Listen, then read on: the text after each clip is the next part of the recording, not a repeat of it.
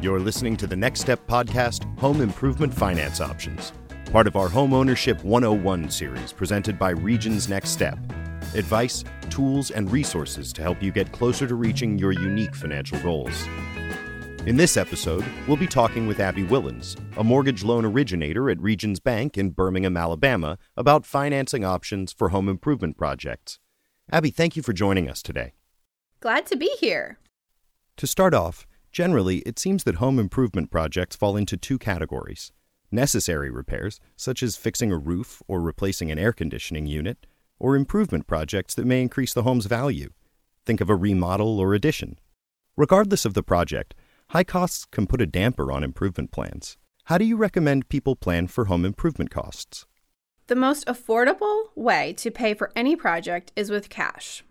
Before you begin a project, determine how much money you can afford to set aside each week to pay for it. Then, set up an automatic transfer from your checking account to your savings account after each paycheck is deposited. While this may require you to postpone a project, it will grant you the freedom to pay cash. Some projects, however, are unexpected and you may have to look at other financing options. Makes sense. So, if you don't have the cash you need to make your repairs or improvements, what options are available? There are 4 common home improvement loan options: a home equity loan or line of credit, unsecured personal loans, credit cards, or financing from the service provider. Each of these can help you get the needed funds, but they're all a little different. Okay, got it. Let's break this down a little. How do you choose the best option? Great question. The best option will likely depend on your project and financial situation. Understanding each can help you figure out which one is right for you. I'll start with a home equity loan or credit line. Compared to the other 3 options, these usually provide the lowest interest rates, longer repayment terms, and the interest may be tax deductible. However, the approval process can be lengthy, as some lenders require income and employment verification, as well as a home appraisal. But once you've established a line of credit, you'll be able to access the money right away. Next are unsecured personal loans. These may be approved within 3 or 4 business days, but the payments and interest rates are typically higher than home equity loans or lines of credit. Also, the terms on these loans are much shorter, usually 1 to 7 years. This can create a much larger monthly payment and may restrict your monthly cash flow. The next option is credit cards. Credit cards give you an instant access to money, which can be crucial in emergencies, but the interest rates may be higher than a home equity loan or line of credit. That said, depending on your situation and need, credit cards may be a good option for financing home improvements. Ideally, credit cards should be used at a level that can be paid off completely each month.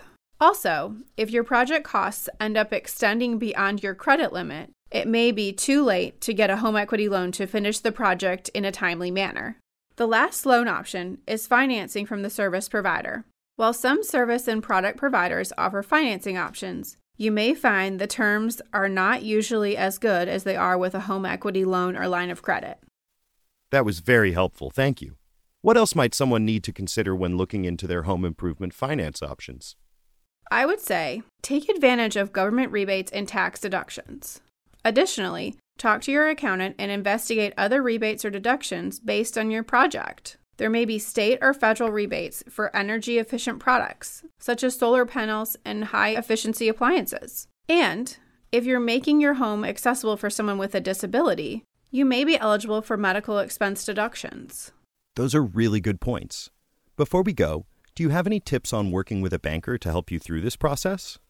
Yes. While making your home safe and comfortable is important, many borrowers experience financial strain each month after their bills are paid. Before embarking on any project, sit down with your banker to talk through your cash flow and debt management plan. Your banker can help you start your project with realistic goals that not only improve your living arrangements, but also your financial well-being. Abby, thank you for your advice today on home improvement finance options. You can find additional resources, including articles, checklists, calculators, and more online at www.regions.com/nextstep. No matter your goals, Regions will help you with each step you want to take. Thank you for listening.